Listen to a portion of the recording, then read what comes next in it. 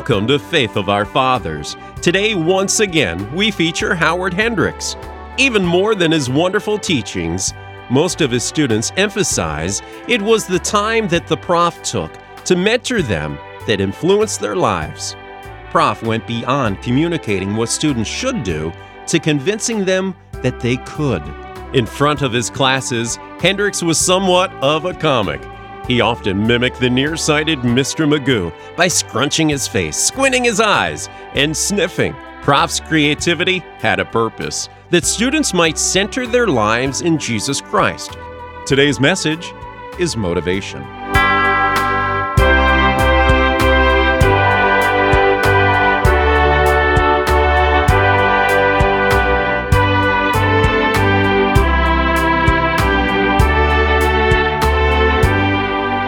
Number one problem in education and leadership is motivation. Overcoming initial inertia. Getting a man off the dime. It's always easier to direct a moving object. But resurrection is difficult at any level. It was Charles Kettering who said, "A problem well defined is a problem half solved." And I would like to take just a moment to define simply for you what is a motive. A motive is that within an individual which incites him to action. That within an individual which incites him to action. Now, immediately we identify two basic forms of motivation. There is, first of all, extrinsic motivation, that which is external to the individual, and there is, secondly, intrinsic motivation. The most significant form of motivation is intrinsic. That is, a man becomes a self-starter. He operates not because he's got a 45 in his head, not because somebody's got an organizational club over his head to whip him into line, but because he wants to. He loves the performing of his task. In the final analysis, the reason you do or do not do anything in human experience is because you either want or you don't want to do it. Now, the test of extrinsic motivation is, does it trigger intrinsic motivation? There's an awful lot of extrinsic motivation that does not qualify on that score. Parent says to a boy, "Son, sit down." No. Sit down. No. Son, sit down. No. And so you come over and you grab him by the shoulders and you, "Now you'll sit down." Little kid breaks out in a smile and says, "Right, Dad. I'm sitting down on the outside, but I'm standing up on the inside." And it's amazing how much lollipop motivation there is in Christian circles. If you do it, I'll give you a piece of candy.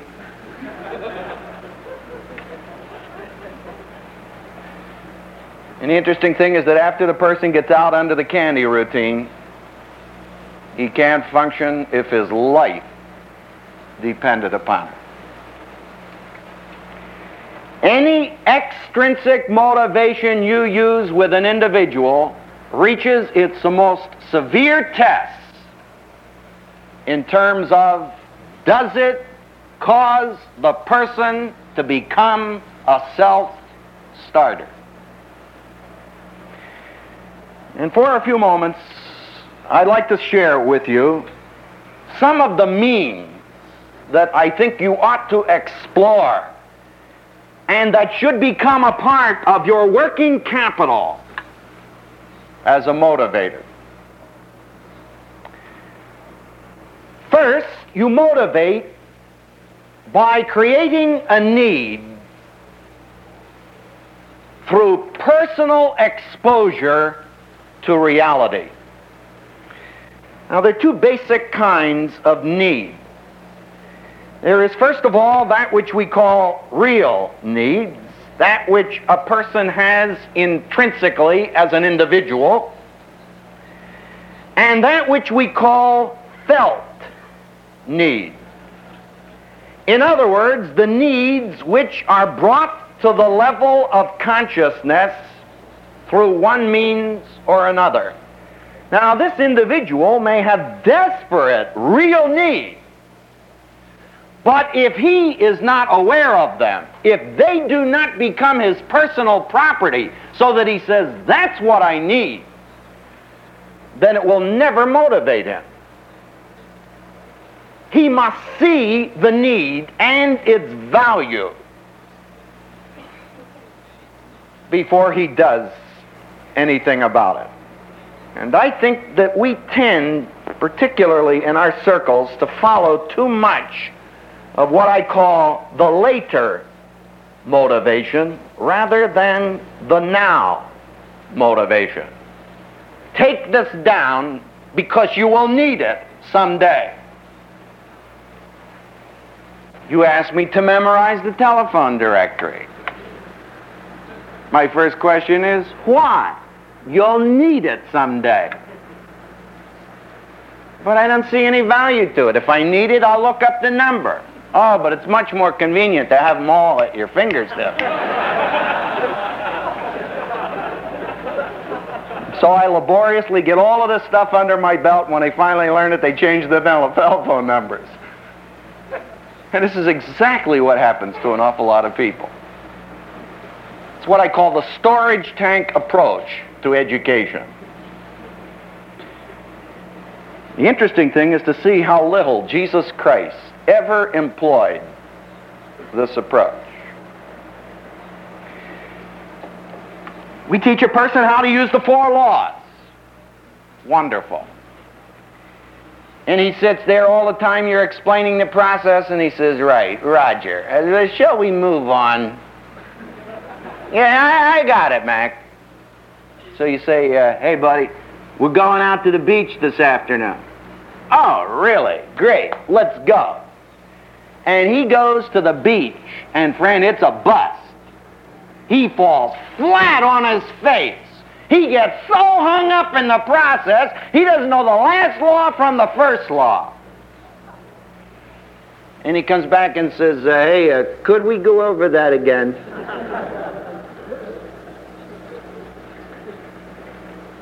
The Communist Party, Hyde tells us, made a lethal mistake in its educational development.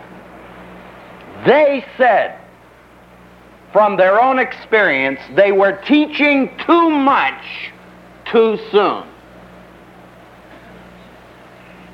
You'd try to give the person a whole bowl of wax. And finally they backed off and said, no, just give him a little bit and send him out to a cell meeting. And he goes out and tries to communicate this stuff, and somebody nails him to the wall. They knock him all over the lot, and he comes back bloody, battered, and he walks in and he says, how did he go? Oh, brother, it was grim. What's the matter? Didn't you know enough? No, I sure didn't. Sit down. Lesson 2. Give him lesson 2, send him out. Man, they crucify him. Comes back. How'd you make out? Well, it's better, but I need more. 3.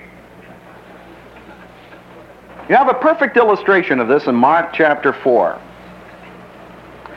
Our Lord gave a series of lectures on faith. But he was a good teacher, and he gave examinations. Not the kind we give, where you cram it into a person's bean. But he gave them an examination in terms of the laboratory of life. He said, gentlemen, let's go to the other side. And so they all hop in a boat, and they take off in the middle of it. And when they get to the middle of it, Mark says, not only is the boat in the water, but the water's in the boat. And they come rushing to him and say, Lord, don't you even care? We're in a process of going down. This is it. Implication is at least you could help to bail out. And he rebukes the wind and the sea, no problem there. Then he turns to the disciples and says, how is it that you, of all people, have no faith? Who? Why, the man who just heard the lectures on faith by the world's greatest teacher. They wrote a blue book and it came up with an F on it. And friend, that wasn't for faith. They flunked. But you know, the interesting thing is that when you trace through the Gospels, you will discover that it's often in those reality exposures that they learned most about what it meant to trust God. And I have seen an individual motivated almost beyond words when he was exposed to reality, where he came face to face with the fact, that is what I need. Teach me, train me, help me. I had a student at the seminary a few years ago came to me one day after a counseling class. He said, hey, Prof, if you got anything that, will stretch me a little bit. I said, I think I've been over this, but can you challenge me? I said, yeah, I think I've got something. So I called up the juvenile home out on Harry Hines in Dallas. A friend of mine out there, I said, hey, my friend, I got a student that needs an education. He said, I got the picture. Send him out. So this guy goes out, all sails flying. Here I am, God's gift to Harry Hines. And he arrives, and his director drops him into the cell of a kid 14 years of age who'd been billed on 28 major counts of juvenile delinquency. He's still there. State is simply waiting for him to grow up to put him away permanently. So they drop this kid in the cell, and the kid's sitting with his feet up, propped up on the windowsill. And as he walks in, this kid turns around to him and he says, hey, what's your line? Every day they send somebody in here with a different line. What's yours? You should hear the student tell this. He said, boy, Prof, I lost it all on the floor. But did he ever come back to find out if I knew anything about how to deal with that kind of a situation?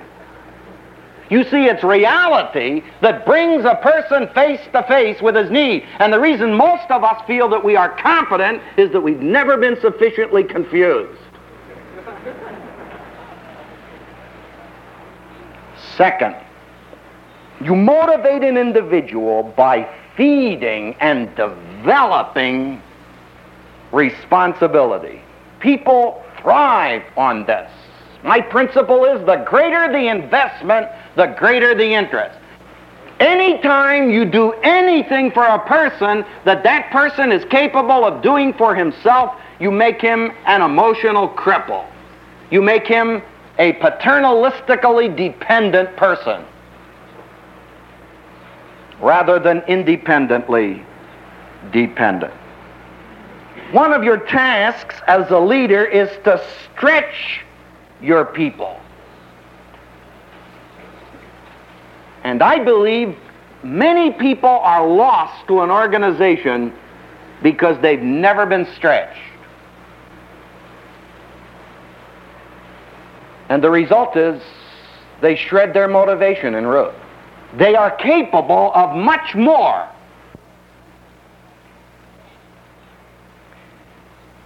Years ago, before the flood, I used to teach homiletics at the seminary for 15 years. They thought better of that after a while. But I could still remember some of those earlier sessions. What a privilege.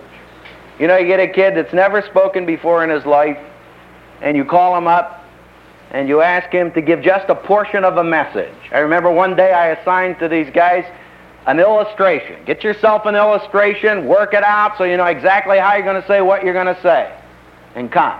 So I called on this guy. I said, okay, buddy, you're on. And boy, he gets up and he grabs this thing like it's going to go out the window and bats his eyes, and looks out over the group. And he starts into the illustration, and all of a sudden he stops. He says, good night, Prof. I forgot the punchline. He said, let me sit down. I said, no, you can't sit down. Anybody here want him to sit down? Nobody wants him to sit down. Oh, yeah. He said, I got it. I said, give it. And he gives the punchline. And he sits down, that little Cheshire grin breaks out on his face, and I walked up to him and I said, "Hey, buddy, is that the first time you've ever talked before a group of people?" He said, "Right, Prof."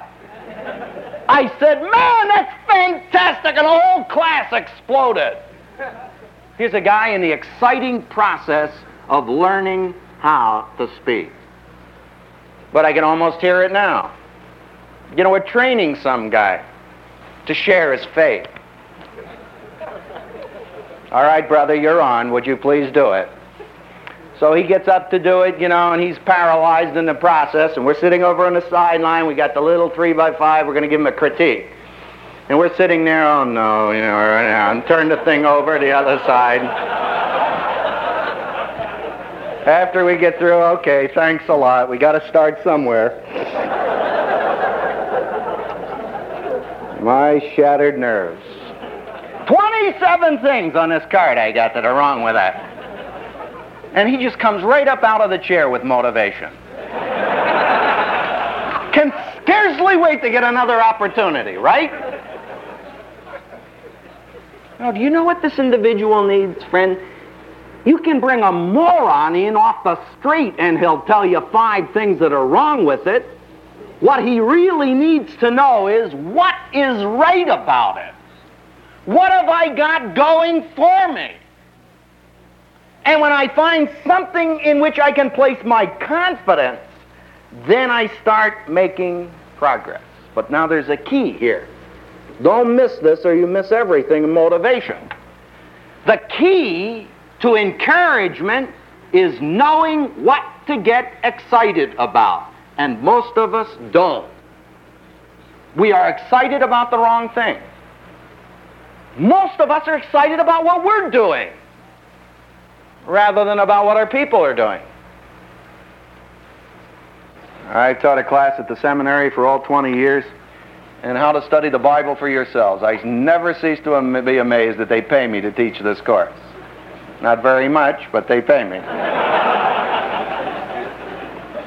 Most exciting course in all of the world.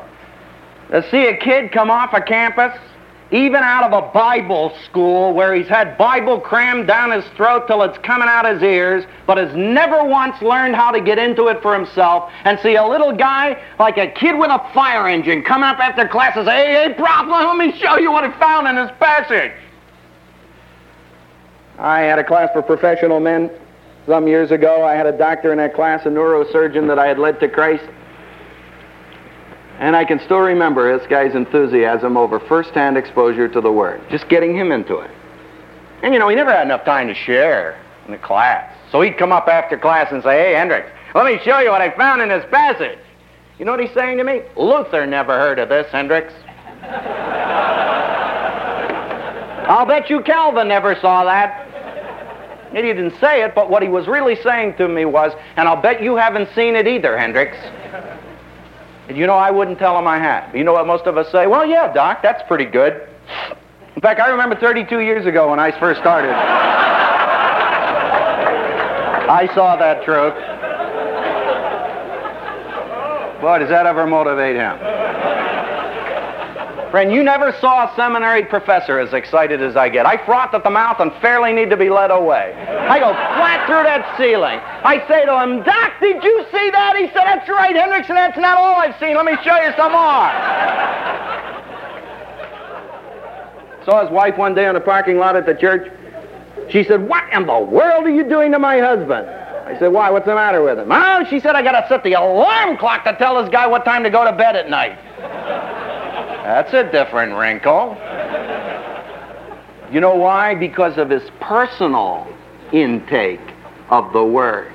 He's got confidence in me. Friend, if I don't know more about the Word of God than the kids walking into my freshman class at the seminary, then I'm disqualified for the job. We assume that. The test of my teaching is not how much of the Word I know, but how much of the Word my students know as a result of what I do for them. And that's the test of your ministry. And by the way, that's what develops confidence. One of the greatest problems in counseling today I never cease to be amazed at the men who come to the seminary, graduates of leading universities, extremely well endowed. You know what their number one problem is? Confidence. The guy walked into my office some time ago, he said, "Prof, I think I'm going to bag it. I'm going to bail out." I said, "Why?" "Well," he said, "frankly, I just don't think I have it." You know, I had the hardest time to keep from just laughing in his face. I thought to myself, my friend, if I ever told the rest of the student body that you don't have it, they'd be taken off. Their reaction would be, "Man, if he doesn't have it, how in the world are we going to hack it?" But you see, it makes no difference what a man has, as long as he has never developed his confidence level to the point at which he is convinced he can cut it. He makes very little progress. And I find the way you develop that confidence level is as a person who draws water yourself, who has earned the right, who has generated some confidence, to communicate some of that to him by way of encouragement so that he knows this is what I have. There's a fourth way to motivate an individual, and that's by showing him how. My judgment, one of the greatest things that ever hit the Christian scene was the little 4-law booklet. And I'll tell you why.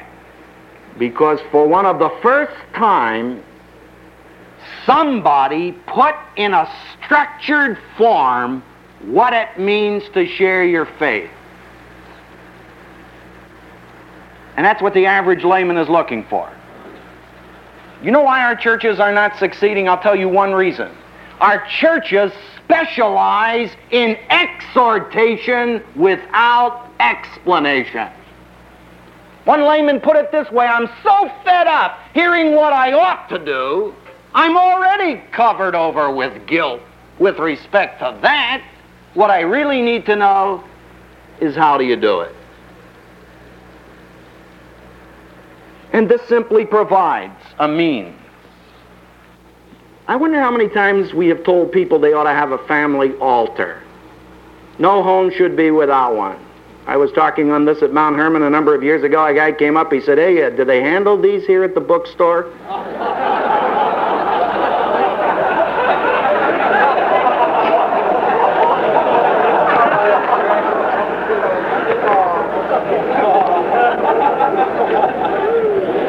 I got the choicest illustration because many of you specifically can relate to it. There is a distinguished professional gentleman in the city of Dallas by the name of Dr. Jack Cooper, probably one of our leading ophthalmologists. By his own testimony, a member of an evangelical church for 10 years, going nowhere, though a part of the power structure.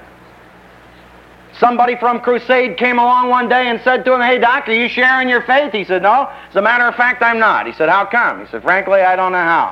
He said, "Well, we've got a lay training program coming into town." He said, "Would you like to get into it?" He said, "Count me in." And so they took this prominent surgeon, taught him how to use the 4-law booklet, took him out to Love Field, showed him how it worked in action. He said, "Let me try it." He had the opportunity of leading some people to Christ. And then he began to think, I ought to be using this in my profession. Well, you know how much time you spend in a doctor's office. So he started putting the 4-law booklets out in the office. People come in, and go through all of the garbage and then finally run out of stuff. And they pick up this, this is interesting. So they'd start to read the thing through. And he'd say, man after man, woman after woman, young person after young person, walk in to my room. And they say, "Hey, Doc, that was a fascinating booklet you got out there." He said, "Like, you know more about it?" He said, "Yeah." So first thing you know, he's leading them to Christ in his office. Then it occurred to him, there's a better way. You go to an eye doctor, he's got a chart up on the wall.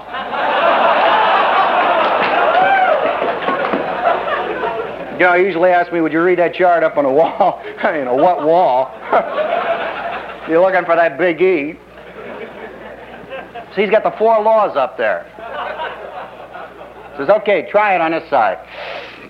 You go on the other side and you come in, he says, man, you not only need glasses, I'll bet you need something else. You know, last year during my sabbatical, I was out in the most remote section of India, speaking by interpretation.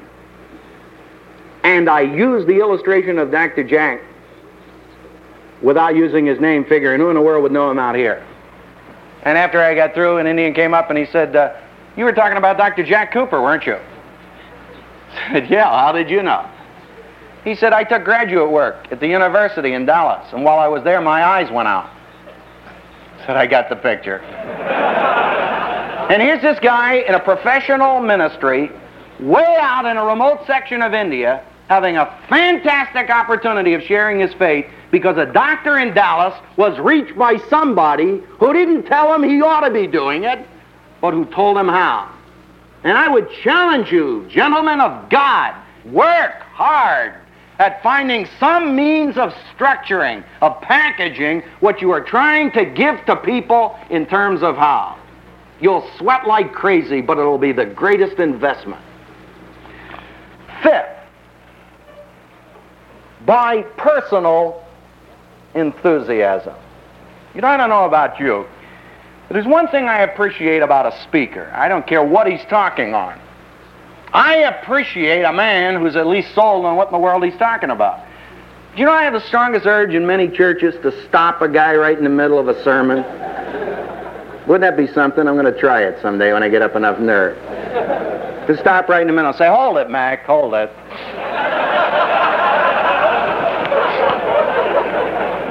I don't think you really believe that stuff. Oh, yes, I do. No, you don't. Yeah, I do. No, you couldn't possibly. Yes, I do. No, I do. Great, tell us about it.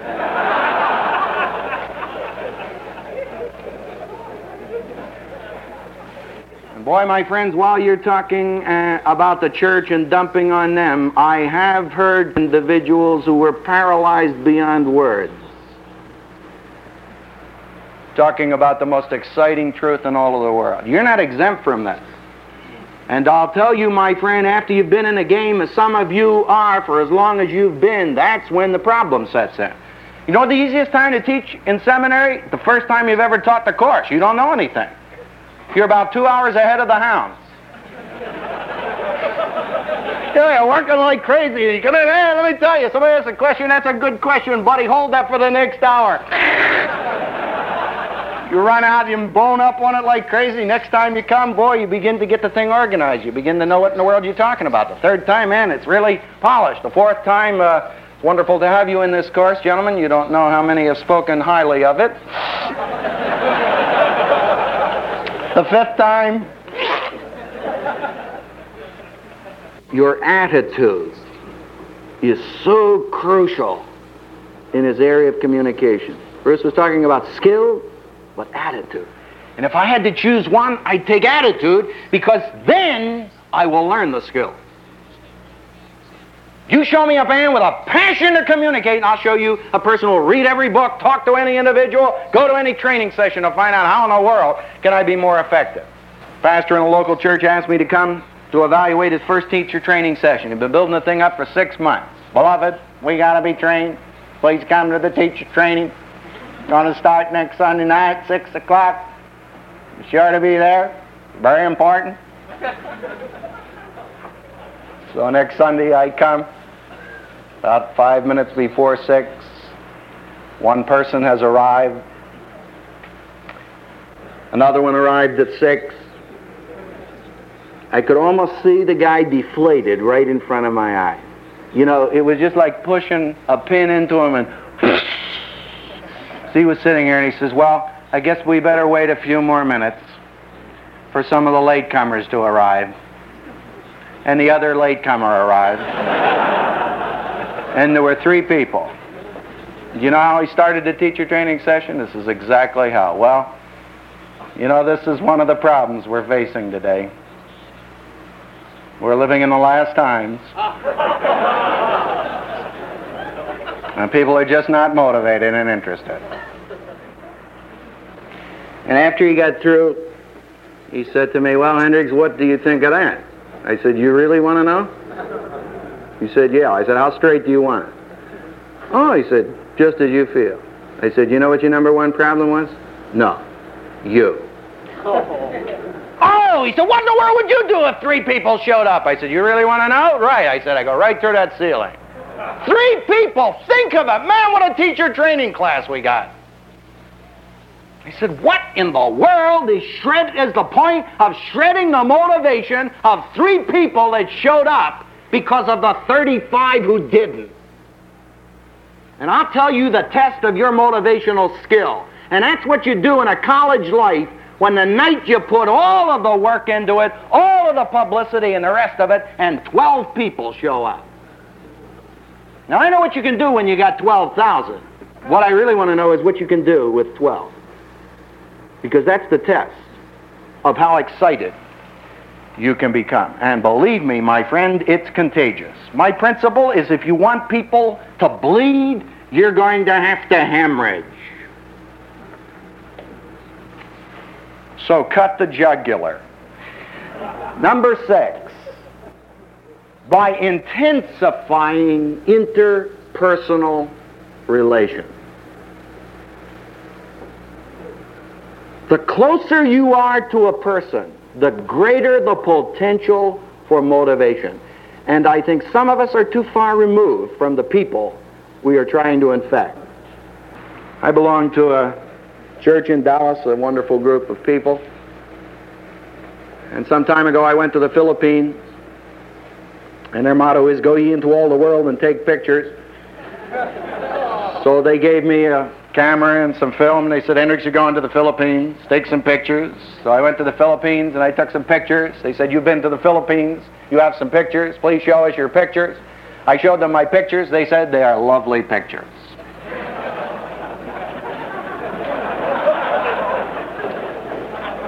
And on the way home I said to my wife, man, what a waste of time and money.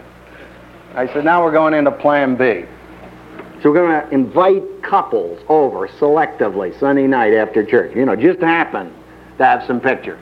Well, one night I invited 3 of my doctor friends to come over. So I said, hey, man, I got some pictures you guys would really go for. So I was out in the Philippines. I saw a clinic out there. Tremendous thing. Started by a professor who used to teach at Harvard Medical School, walked out the front door one day, decided God was calling him out here, started this thing from scratch, now he's got it completely indigenized. All doctors, nurses, the rest of it, Filipinos. I want you to see it, up in Ifugao territory. So I showed him the pictures of this thing, terrific. I have some wonderful shots of the pharmacy with these empty shelves in it. So, next picture. So what's that? That's the pharmacy. The pharmacy. Where are the pharmaceuticals? I don't know, they don't have them there. He says, wait a minute, hold on, let's go back there. He said, how in the world can you have a pharmacy without pharmaceuticals? So, I don't know, they have one over there. Next picture, we get all the way through the pictures. Guess what the first question is? Hey, how can you have a pharmacy without pharmaceuticals? You know, those 3 doctors and I got together, $3,500 worth of pharmaceuticals. We just shipped the 8th shipment. You know how? Personal involvement. 7, by dissolving emotional blocks. Now, I believe a person who is angry, who is resentful, who is embarrassed, who is fearful, who's in any way threatened, is a poor prospect for learning. That's why I say what you are to this individual is far more important than what you say to him or even what you do for him. What you are will probably determine how much he hears of what you say and how much he does of what you suggest. But you know, that calls for a climate, for an atmosphere of acceptance. We've had some interesting times in Dallas and in many other areas now with the whole home Bible class concept. And in training people, I have found one of the most important ingredients in preparing a teacher is to show him that the climate of acceptance is far more important than the content which he presents. Now that's real hard for the average evangelical to choke down. But we've learned it the hard way. Let me give you an illustration. We were going through the Gospel by Mark. We had a guy in there who had been to a university, a church-related school, agnostic number one. So we're going through the process of studying Mark, and one day he blurts out right in the middle of it, "Hey, hold it. Hold it." He said, "I got a question." He said, "You don't mean to tell me that you're saying that Jesus Christ is God, are you?" Now, what would you do? Can you imagine what would happen in the average adult class? You don't mean to tell me you're saying that Jesus Christ is God? Or I can see everybody in the group turn around, "Who in the world is that?" They take the hide off him. You know what we have to train a person to do? We make a hero out of that guy.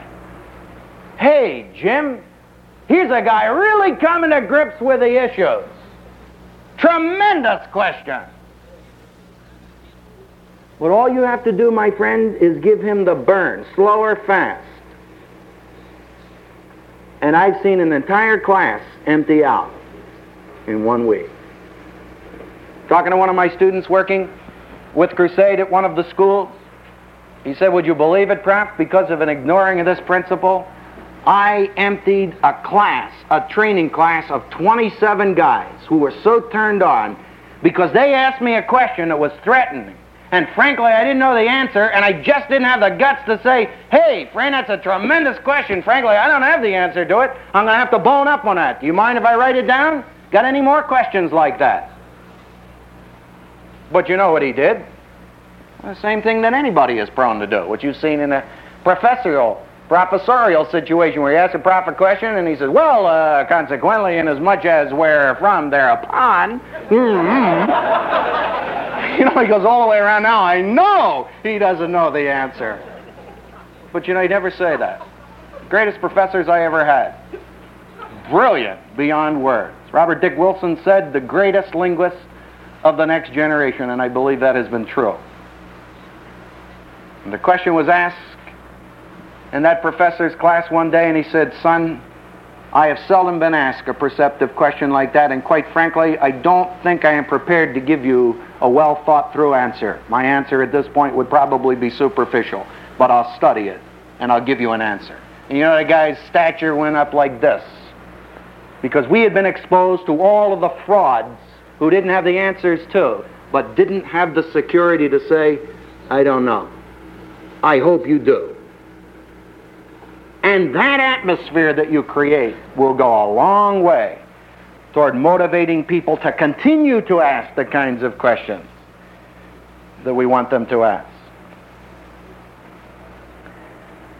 An eighth one I'd like to suggest is that you motivate an individual by unconditional love. Some of you know I've been studying the life of Christ now for 20-some years, primarily with a view to determining how did Jesus Christ train his disciples? How did he motivate men? How is it that he could say, "Follow me," and a guy gets up and drops everything, makes an irrevocable decision and takes off? The only answer I've ever been able to find is that the reason why men followed Jesus Christ is that he loved them. And he accepted them unconditionally. Do you ever think of all of the inane things people said in the presence of the personification of truth? When I first started, I would have thought Jesus Christ would say, "Look, gentlemen, I'm only going to be here for 3.5 years. I'm the truth. Sit down. Take this stuff down. You're going to need it." No, you just get that in seminary.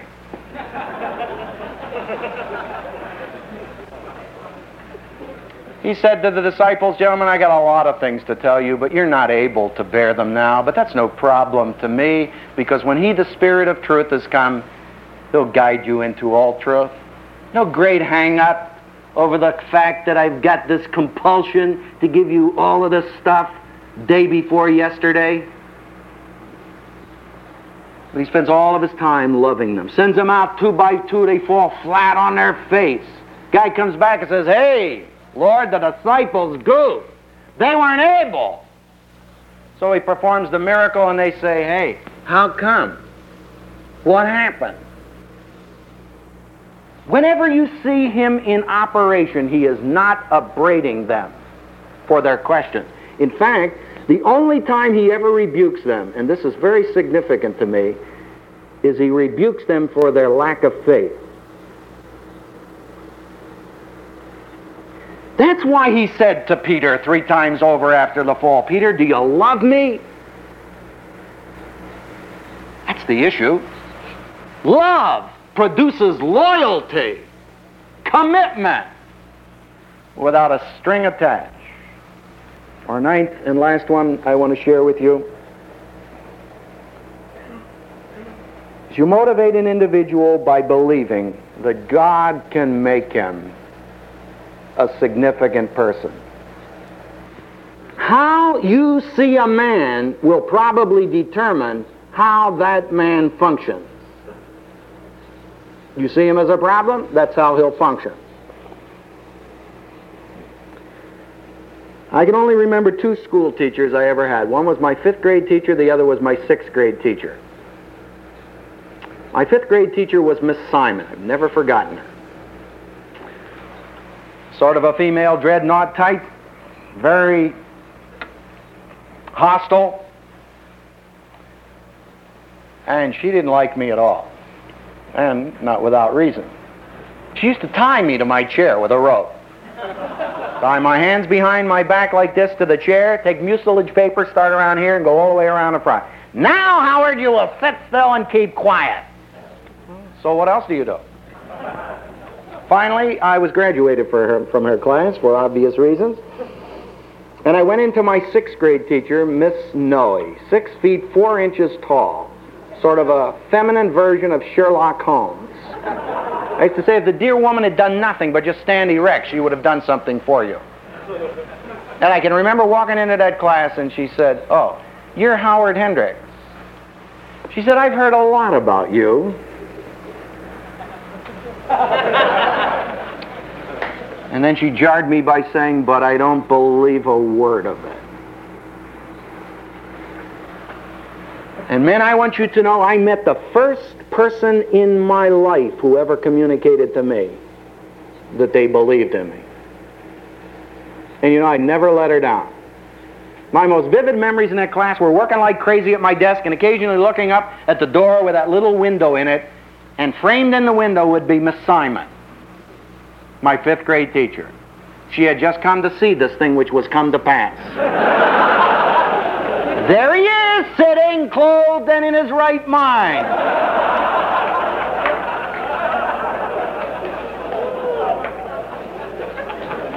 You know, some time ago I was invited to come back to my church for the 40th anniversary, and it's very interesting because some of the dear people would come up afterwards. "Oh, Howard, we're so proud of you." And I didn't say it, you understand, I'm a very gracious person. But I had the strongest urge to say, "Lady, you really didn't help."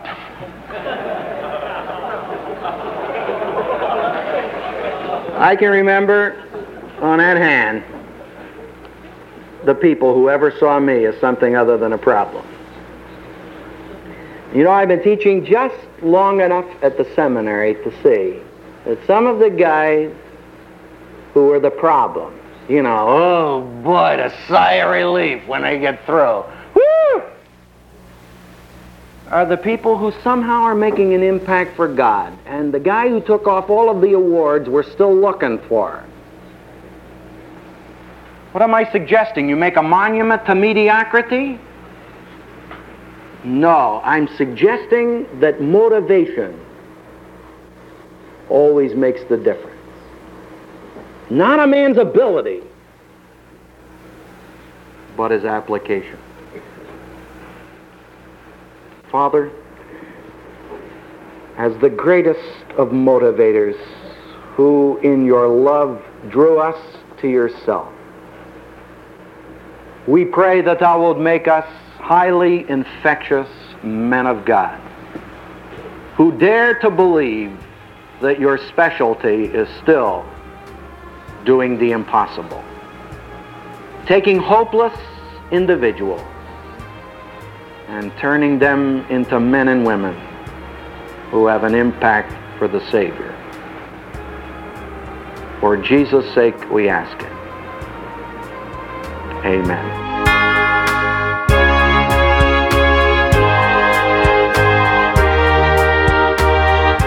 You've been listening to Dr. Howard Hendricks, affectionately known as The Prof. Listen to Faith of Our Fathers each Saturday and Sunday to hear more great 20th century preachers.